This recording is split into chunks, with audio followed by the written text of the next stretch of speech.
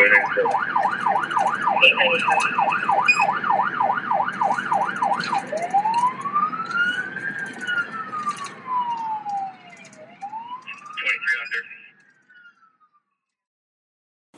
everybody out there in podcast land, this is your instructor Chris, back with another exciting lecture for EMT. It's probably not that exciting, but today we're going to be talking about anatomy and introduction to the body system. Wow, I'm already screwing up.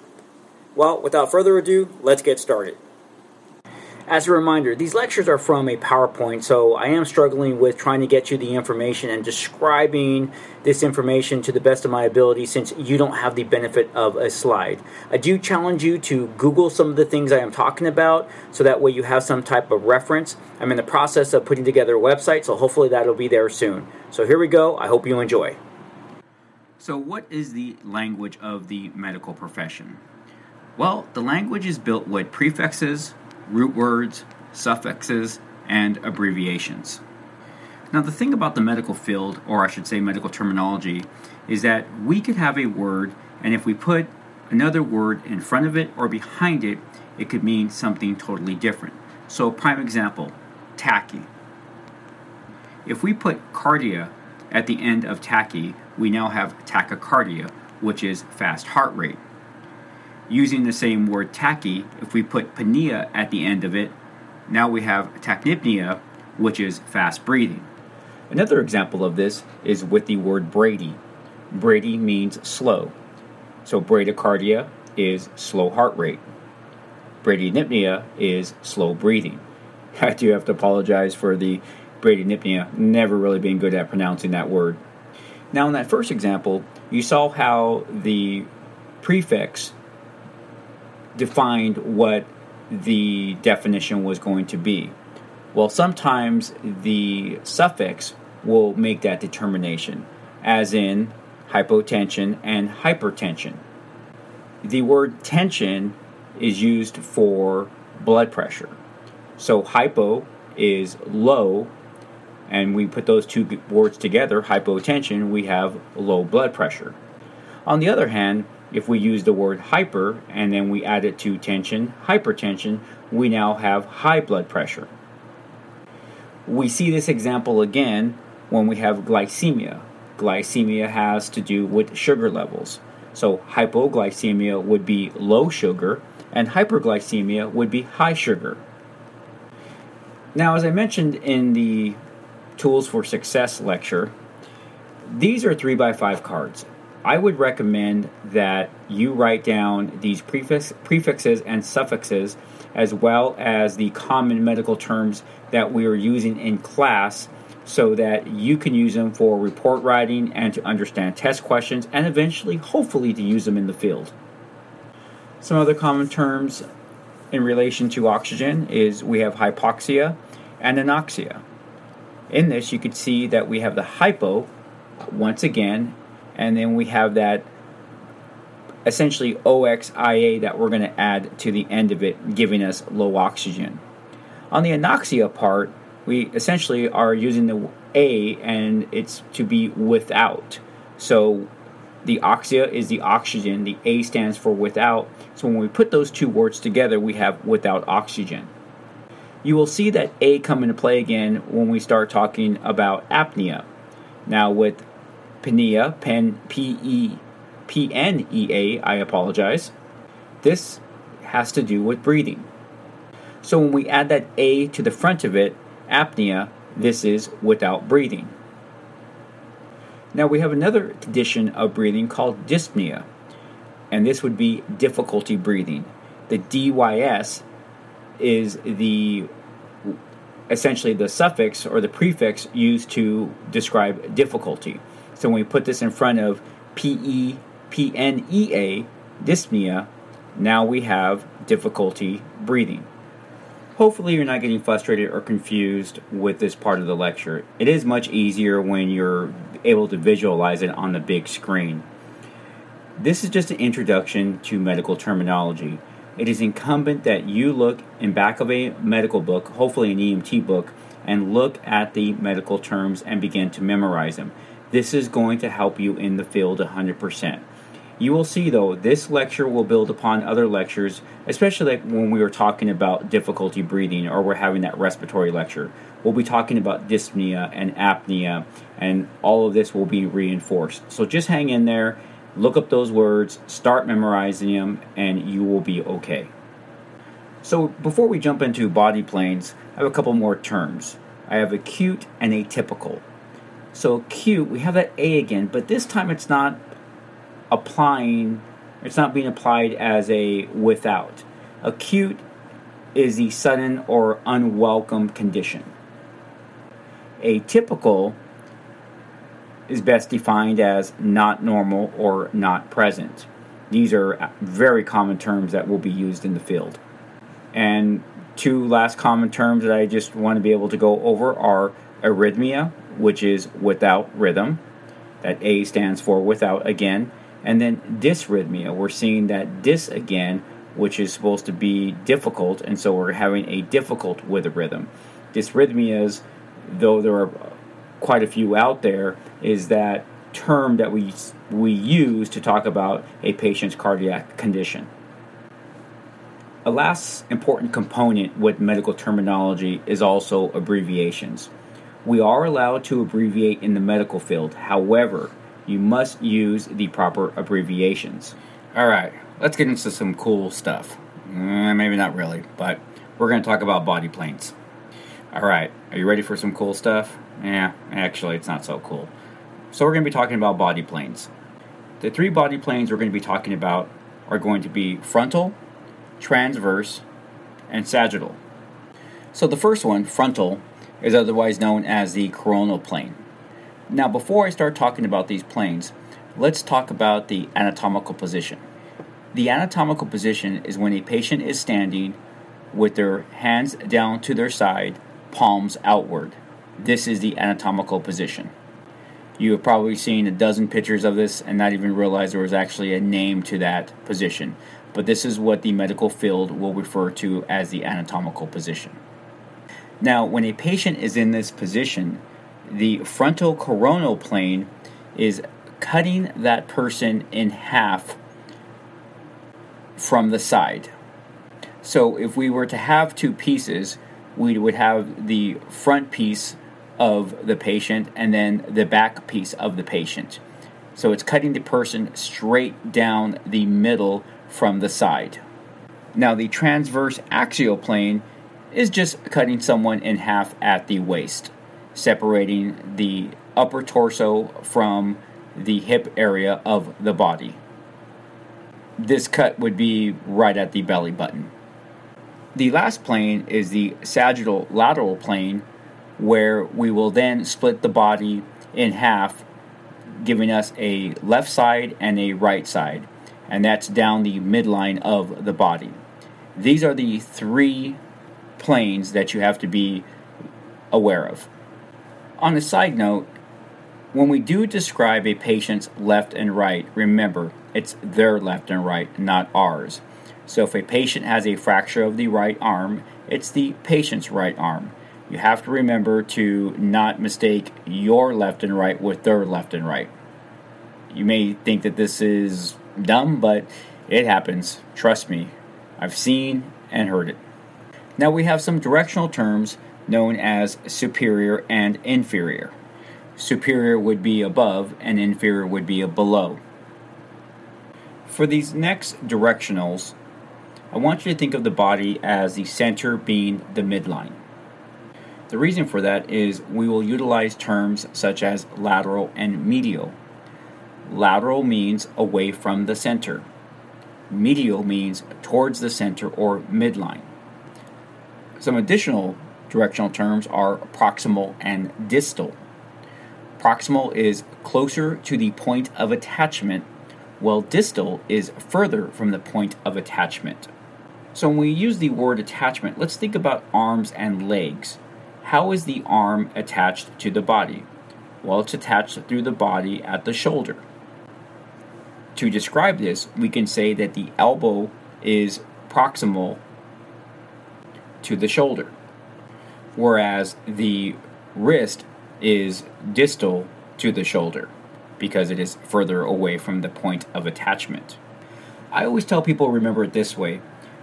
We tell you in EMS to look for distal pulses, especially when we are going to splint limbs. A distal pulse in the arm is the radial pulse. It's referred to as distal because it's further away from the point of attachment. Just like a pedal pulse down on top of your ankle, after you splint a leg, you're going to look for a pedal pulse.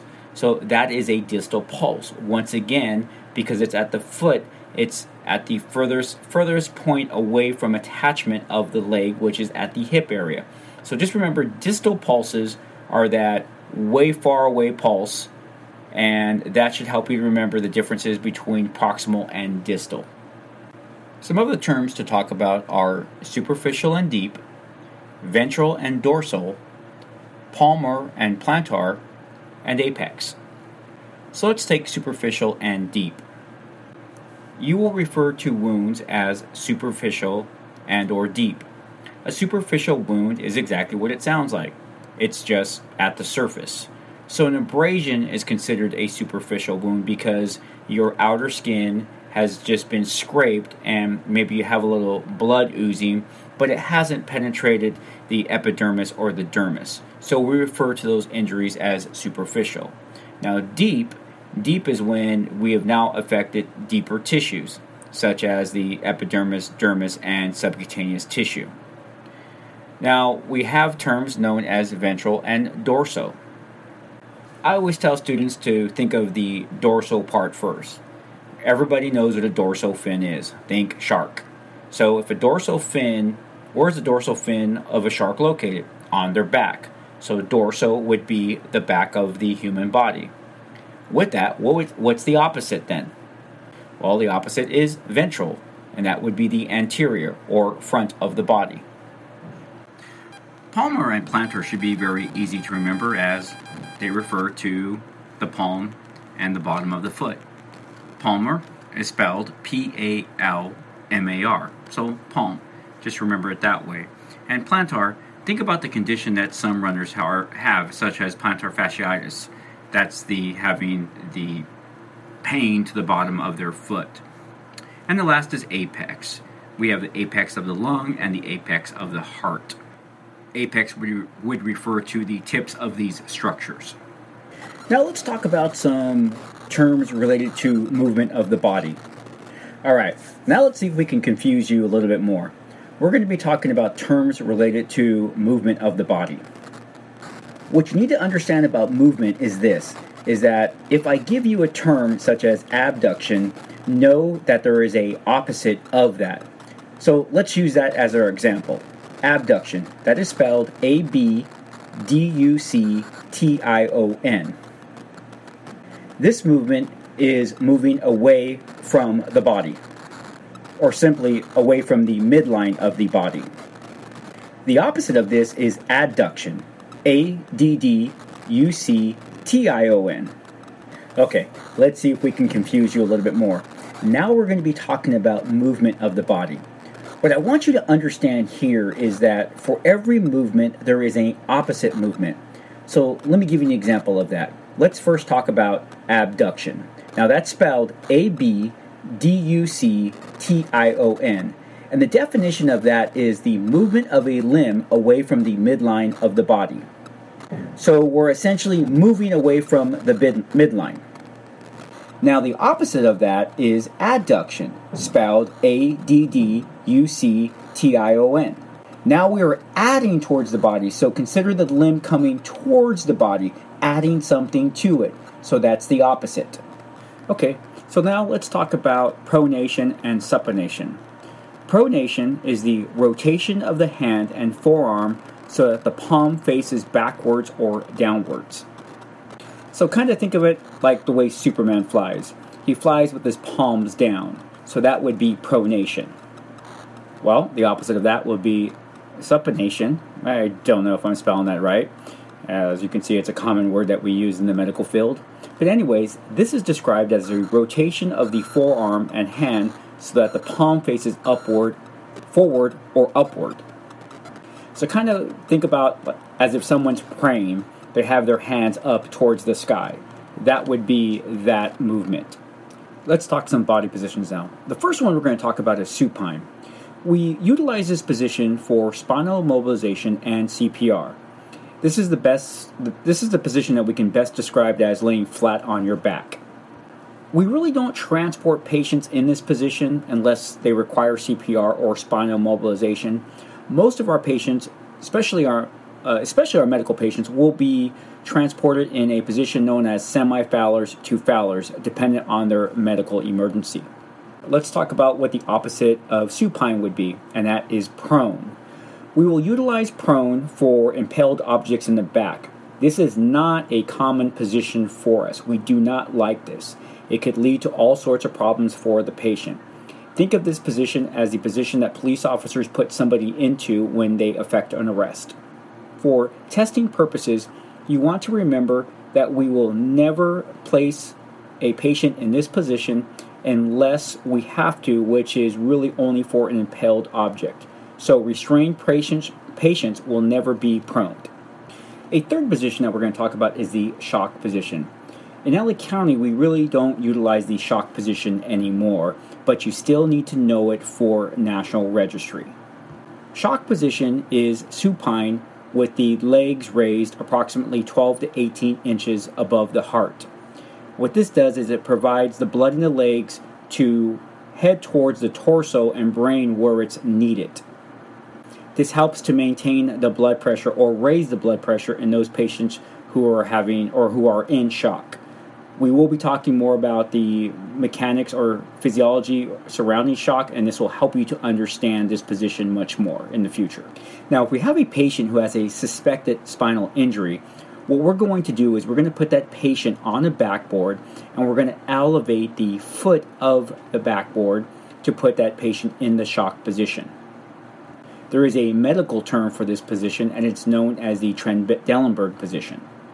For those of you that want to research that, it is spelled Trendelenburg.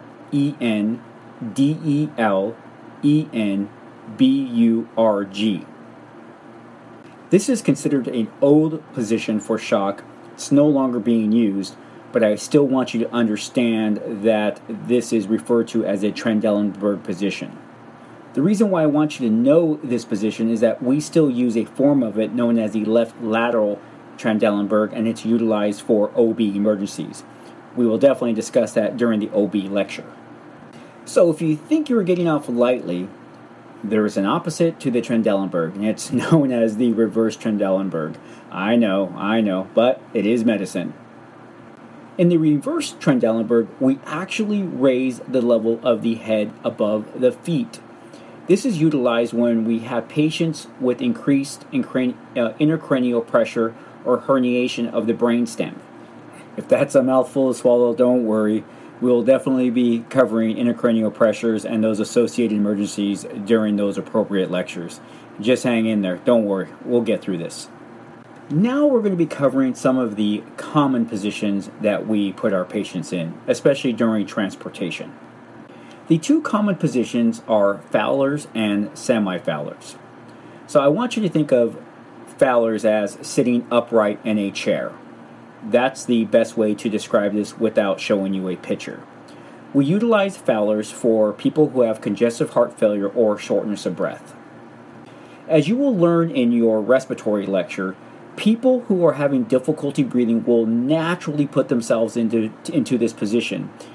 People who are in extreme difficulty breathing will put themselves actually into a tripod position. So trying to lay somebody flat or into semi-Fowlers just won't work. They're going to sit themselves up if they are truly having that extreme shortness of breath. So this is the position we want to put them in during transportation. It allows for maximum expansion of the chest, allowing the person to get in as much oxygen as they possibly can. Now, there are those patients who can be put into a semi-Fowlers who are having shortness of breath, and this will all depend on if that position is comfortable for them. So don't always think that Fowlers is strictly shortness of breath or quote-unquote SOB. That's what we call shortness of breath. Semi-Fowlers, to me, is that position of comfort. This is the position that is between lying flat on your back and being in that upright sitting position. So it's kind of like that halfway I'm relaxing type of position. A lot of patients want to be transported in this position, so we refer to it as the position of comfort. If this is the position your patient wants to be in, put them in this position. Don't fight with your patient over positions. They know what's good for them. One last position I want to talk about is the left lateral position. This is going to be another common position you're going to put your patients in. This position is utilized for when we have those patients who cannot control their own airway, altered level of consciousness without spinal injury. The best way I could describe this position to my listeners is that the patient will be on the left side of their body with their legs bent, keeping them in that position, and of course once they're on the gurney we're going to strap them in. These are the positions that EMS professionals should be very familiar with, and once again, if you're in class, we will definitely be going over these more in depth and you'll have illustrations. With that, let's go ahead and take a break, and then we're going to jump into another portion of the lecture. Alright, I hope everybody made it back from the break and you're still following along. Okay, in this next portion of the lecture, we will be talking about cavities and membranes. We will be specifically talking about the meninges, the thoracic, abdominal, and pelvic cavity, as well as the mediastinum space. So let's jump into this with the meninges, aka cranial cavity. The meninges are made up of three structures known as the dura mater, arachnoid, and pia mater. In our visualization, the dura is the outer layer, the arachnoid is the inner layer, and the pia is that last layer, and together this makes up the meninges, which protects the brain. The meninges are not only in the cranial cavity, they're also in the vertebral cavity to protect the spinal column. But once again, they consist of those three primary structures. Okay, so let's move to the thoracic cavity, otherwise known as the pleura. There are two types of pleura. We have parietal pleura and visceral pleura. Let's first talk about parietal pleura. Parietal pleura surrounds the outer portion of the lungs. That's what protects the outside. On the inside of the lungs is the visceral pleura, giving us that protection.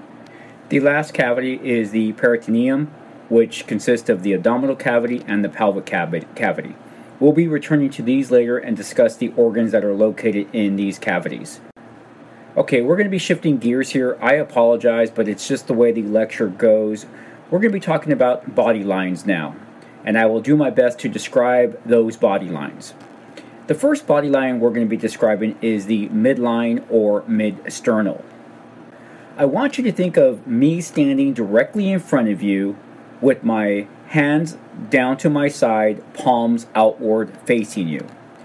At this point, think about cutting my body directly in half, making a left side and a right side. This would be the midline. We're cutting my body mid-sternal. This is referred to as the midline. We use the midline quite a bit in describing where injuries are at. The next body line is the midclavicular line. We have a left midclavicular and a right midclavicular. This is located in the middle of the clavicle bone. This is that bone that is connected to the upper portion of your sternum and extends towards your shoulder, protecting that part of the body. So midclavicular is the middle of that, and once again we have a left and a right side. Now if we jump to the back, and I really don't want to do that, but I just want to get the opposite of that, we will utilize the scapula. The scapula is directly behind the clavicle bone, but on the back, and once again it's connected to the shoulder. And with that we have mid-scapula. So we have left mid-scapula and right mid-scapula. Now because we have injuries on the side of our body, we have some axillary lines that we need to discuss. We have mid-axillary, anterior, and posterior. So now I want you to think about that I'm facing you from either my left side or my right side, and I'm in this position. Now you want to cut me in half from this position, making a front and making a back. this would be the mid-axillary. You're cutting me down that middle portion of my body, making a front me and a back me. Now the cool part is the front me would be referred to as anterior, and the back me would be referred to as posterior, and the line that we did that from is mid-axillary. Mid-axillary plays a role when we listen to lung sounds. I always teach my students that they should listen to lung sounds not only on the back, but mid-axillary, because that is the area that's closest to the lungs when you are listening to lung sounds. It's one of my preferred areas where I listen to lung sounds of my patients. Now, unfortunately, depending on the textbook that you are reading, mid-axillary is sometimes referred to as lateral. Why it is, I don't know. In the EMS world, in the field, we call it mid-axillary, axillary, but for some reason, textbooks and test questions will refer to it as lateral. So you need to remember this during testing purposes, that mid-axillary / axillary is also lateral. Now, we already talked about scapula, so now we're going to, if we have a midline from the front, of course we're going to have a midline from the back, and this is called mid-vertebral. Now, once again, picture me looking away from you, but standing with my palms, or standing with my hands down to my side, palms away from you, my back to you. Now you cut my body in half again, left side away from right side. You would do that down the mid-vertebral line. Okay, now we're going to discuss some landmarks.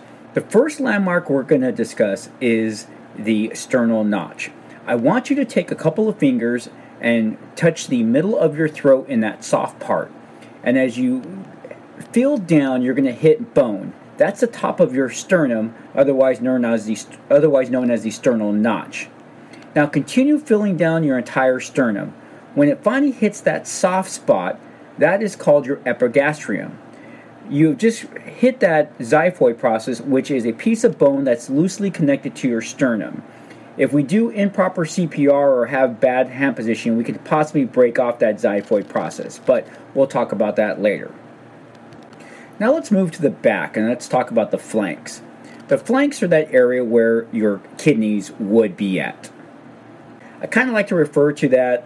This is the area right above where a man would have his love handles. Another landmark, and now this is the front of the body, is the suprapubic region. This is the region just right below the waistline of a man or woman of the pelvic region. Now, unfortunately for these last landmarks, these are landmarks of the neck, and illustrations are great for this. But what I want you to do right now is I want you to feel your throat and feel all those like little nodules. This is the cricoid area of your neck, those little nodules, and that leads down to the lower part of the trachea. Now know this, right where your ears are at, or your earlobes are at, there's a muscle that travels down from your ear area down into the middle of your chest. This is the mastoid muscle. Right underneath the mastoid muscle are the carotid arteries. I would suggest that if you're not in the class to go ahead and do a internet search for landmarks of the neck so you can put all these landmarks together and see exactly where they're at. Just know that the mastoid muscle is one of the muscles that we use for chewing, and it's a very strong muscle. I do apologize. This lecture goes all over the place. So now we're going to be talking about the skeletal system. The skeletal system is what gives us our human form. It's there to protect vital organs. Just so you know, there's 206 bones in the human body, and it's the framework for attachment of muscles. So muscles connect to the skeletal system. There are two parts to our skeletal system. The first is the axial skeleton, spelled A-X-I-A-L, and the second is the appendicular skeleton. So the axial skeleton is the skull, ribs, vertebrae, and sacrum. Just think about it's everything except the arms and the legs. The appendicular skeleton is our appendages, the scapula, remember that backbone, and the pelvis. For both the EMT program as well as your National Registry testing, you need to know the major parts of the skeletal system.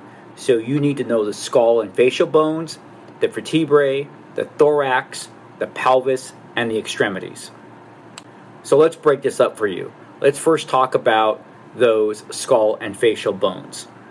Let's first discuss the actual top of the skull. The front of your head, that forehead, is known as the frontal bone. Now, if we go to the side of your head, just above your ears, that is known as the parietal bone. That is spelled P-A-R-I-E-T-A-L, parietal bone. You have a left parietal and a right parietal.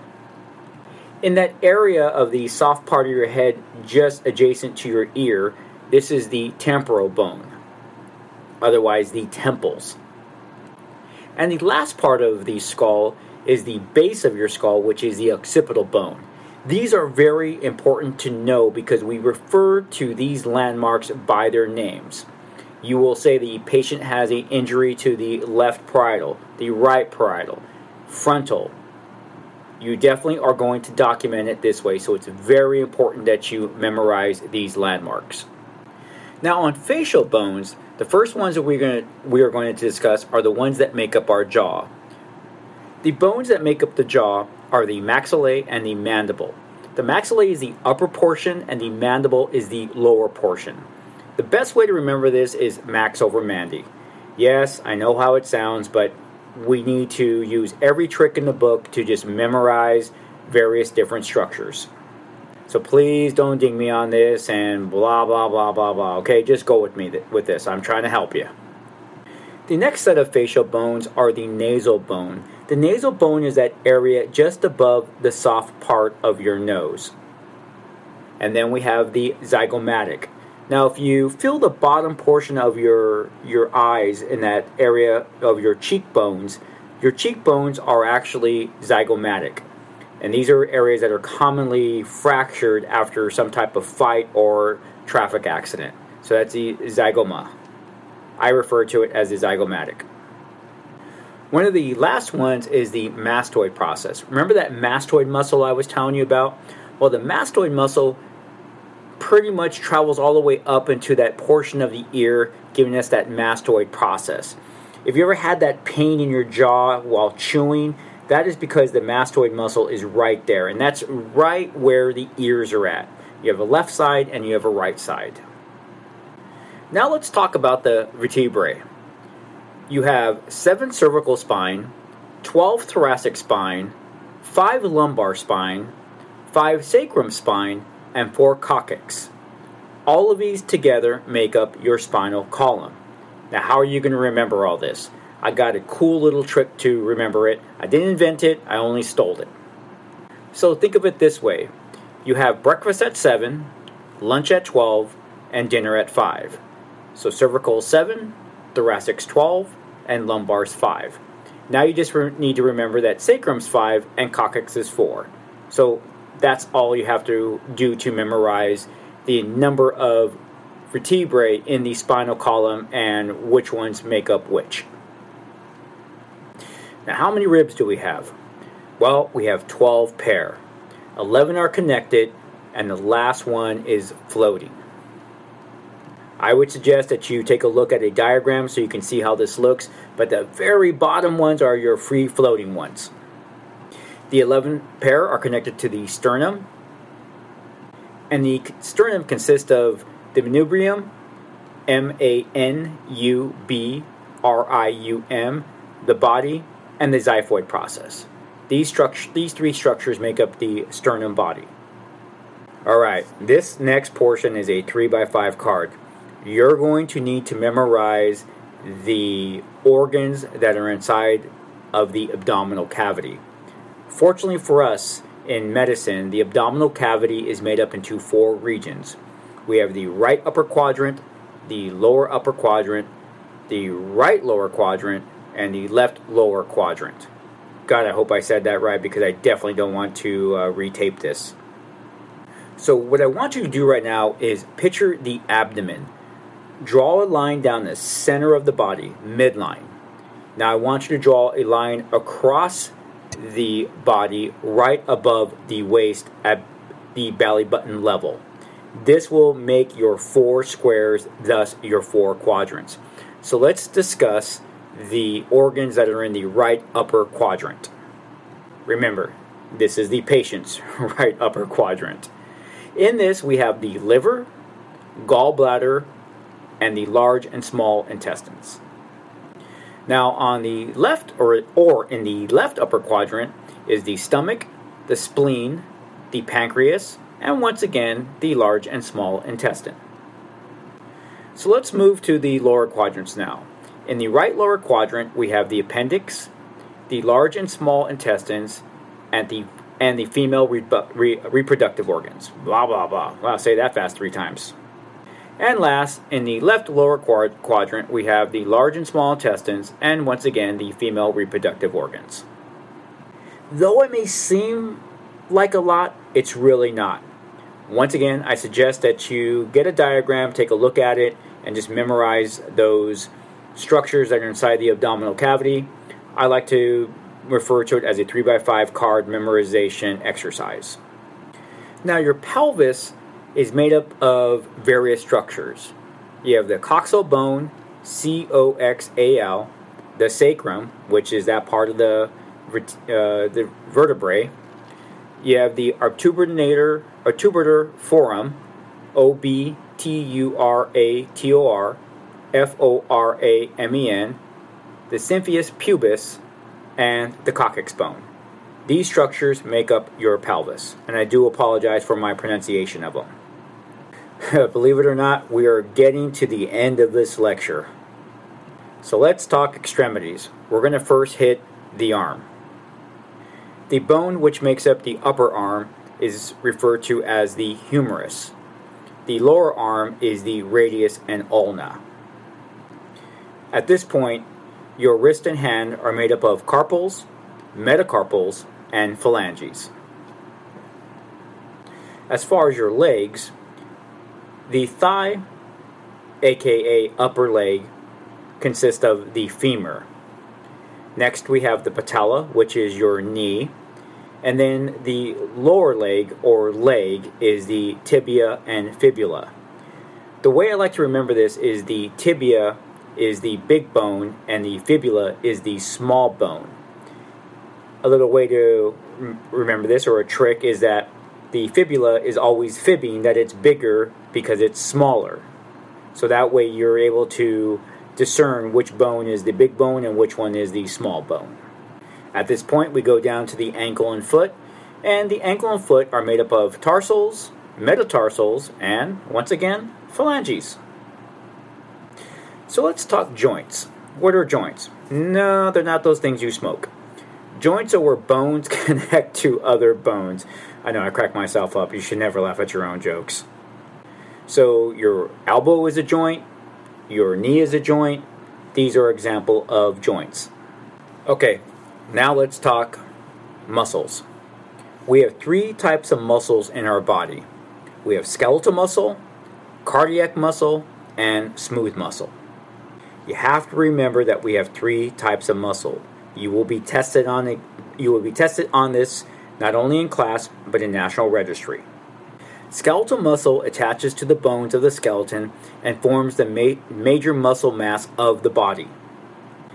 This muscle is also called voluntary muscle because it's under direct voluntary control of the brain. Movement of the body results from skeletal muscle contraction or relaxation. Most muscles of the body operate on the principle of antagonistic parts. The next muscle is cardiac muscle. Cardiac muscle is only found within the heart. This muscle has special properties which include automaticity and excitability. These 2 elements are what gives the heart muscle the ability to be able to pump and contract with regularity. This mechanical contraction is initiated by an electrical stimulus. Those are pacemakers, and we'll definitely cover that during the cardiac portion of your lecture. Now we're going to talk about smooth muscle. We have 3 areas where smooth muscle is located. It's located in your GI tract, bronchioles, and your blood vessels. In the GI tract, this allows movement of food through the GI pathway.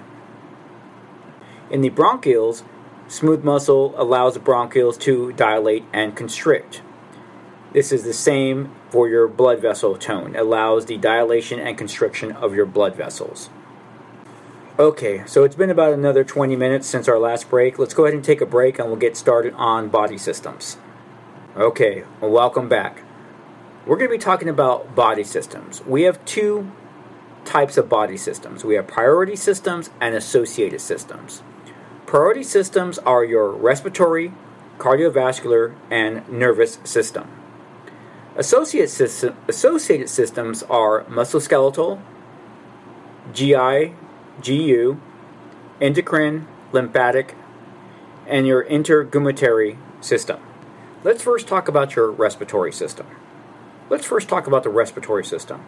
The respiratory system consists of all of those bodily functions, organs, that allow the body to breathe. So the clavicle, ribs, and lung are associated with breathing, as well as your nasal cavity, pharynx, larynx, trachea, which make up your upper respiratory tract, and then the primary bronchus, right lung, and left lung, which make up your lower respiratory tract, and the diaphragm. The alveoli are also part of that, but this is what makes up your respiratory system. It is really important that you memorize these structures, as you will have to talk about them or refer to them during testing purposes. As a matter of fact, on one of your tests, we're going to ask you how air enters the lungs. And you have to be able to cite through the upper airway, down through the pharynx, through the larynx, past the trachea, into main bronchus, blah, blah, blah, blah, blah. So make sure that you memorize that process. The cardiovascular system is the next system we're going to talk about, and this is all about circulation, moving oxygenated and deoxygenated blood throughout the body. This is all this system is designed for. It's designed to move the blood back and forth through the body. The heart is the pump, and the great vessels move things back and forth. Next, we're going to talk about the central and peripheral nervous system. The central nervous system consists of the brain and spinal cord. Just memorize that. Brain and spinal cord is your CNS. Your peripheral nervous system is everything else.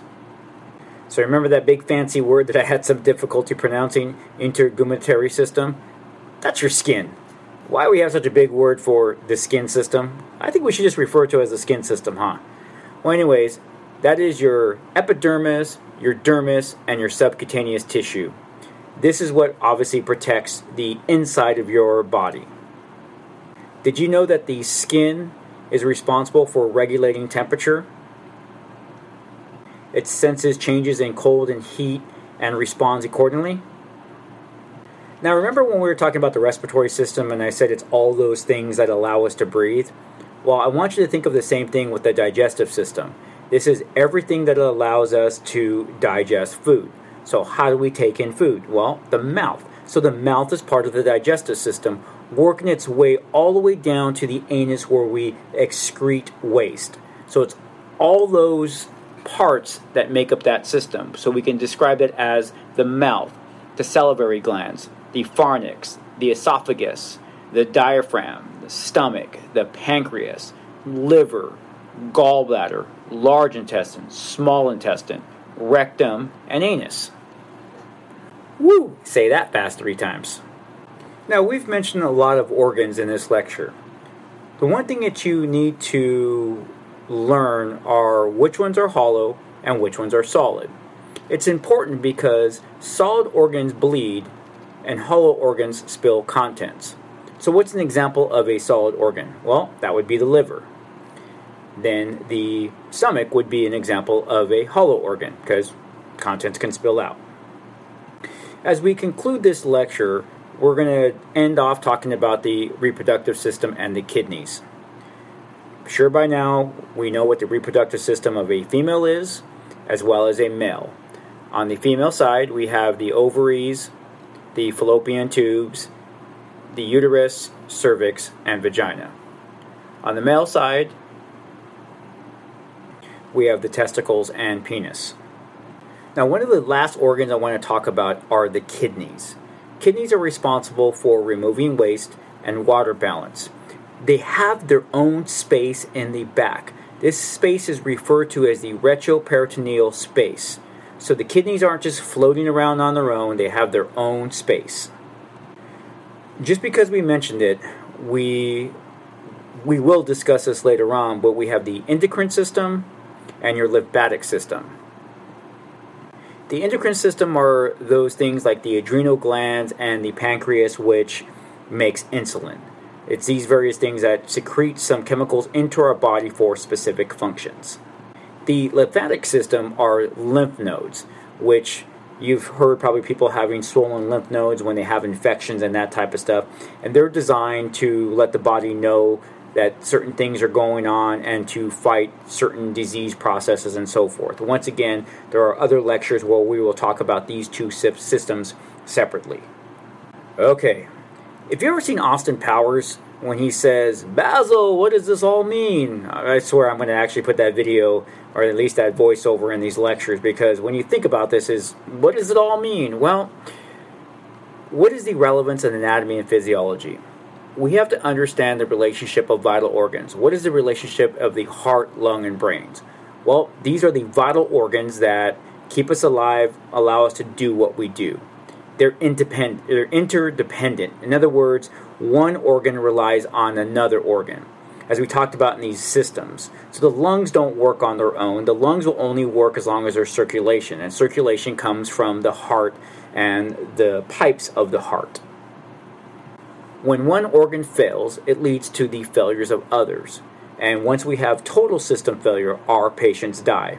That's why it's very relevant to understand how one thing affects the next thing, and the next thing affects the next thing. By putting all these together, we can have some preventative measures in helping to treat our patients. This lecture was just a broad overview of anatomy and physiology and an introduction into the body systems. You will be getting more in-depth information during individual lectures of the cardiovascular system and the respiratory system, and especially when we start talking about emergencies that deal with those systems. As you can see, my lectures are getting a little bit more animated as I get a little bit more comfortable with the mic. As a last-minute plug, any donations will be much appreciated, as I will use those donations to keep this podcast and my future website going.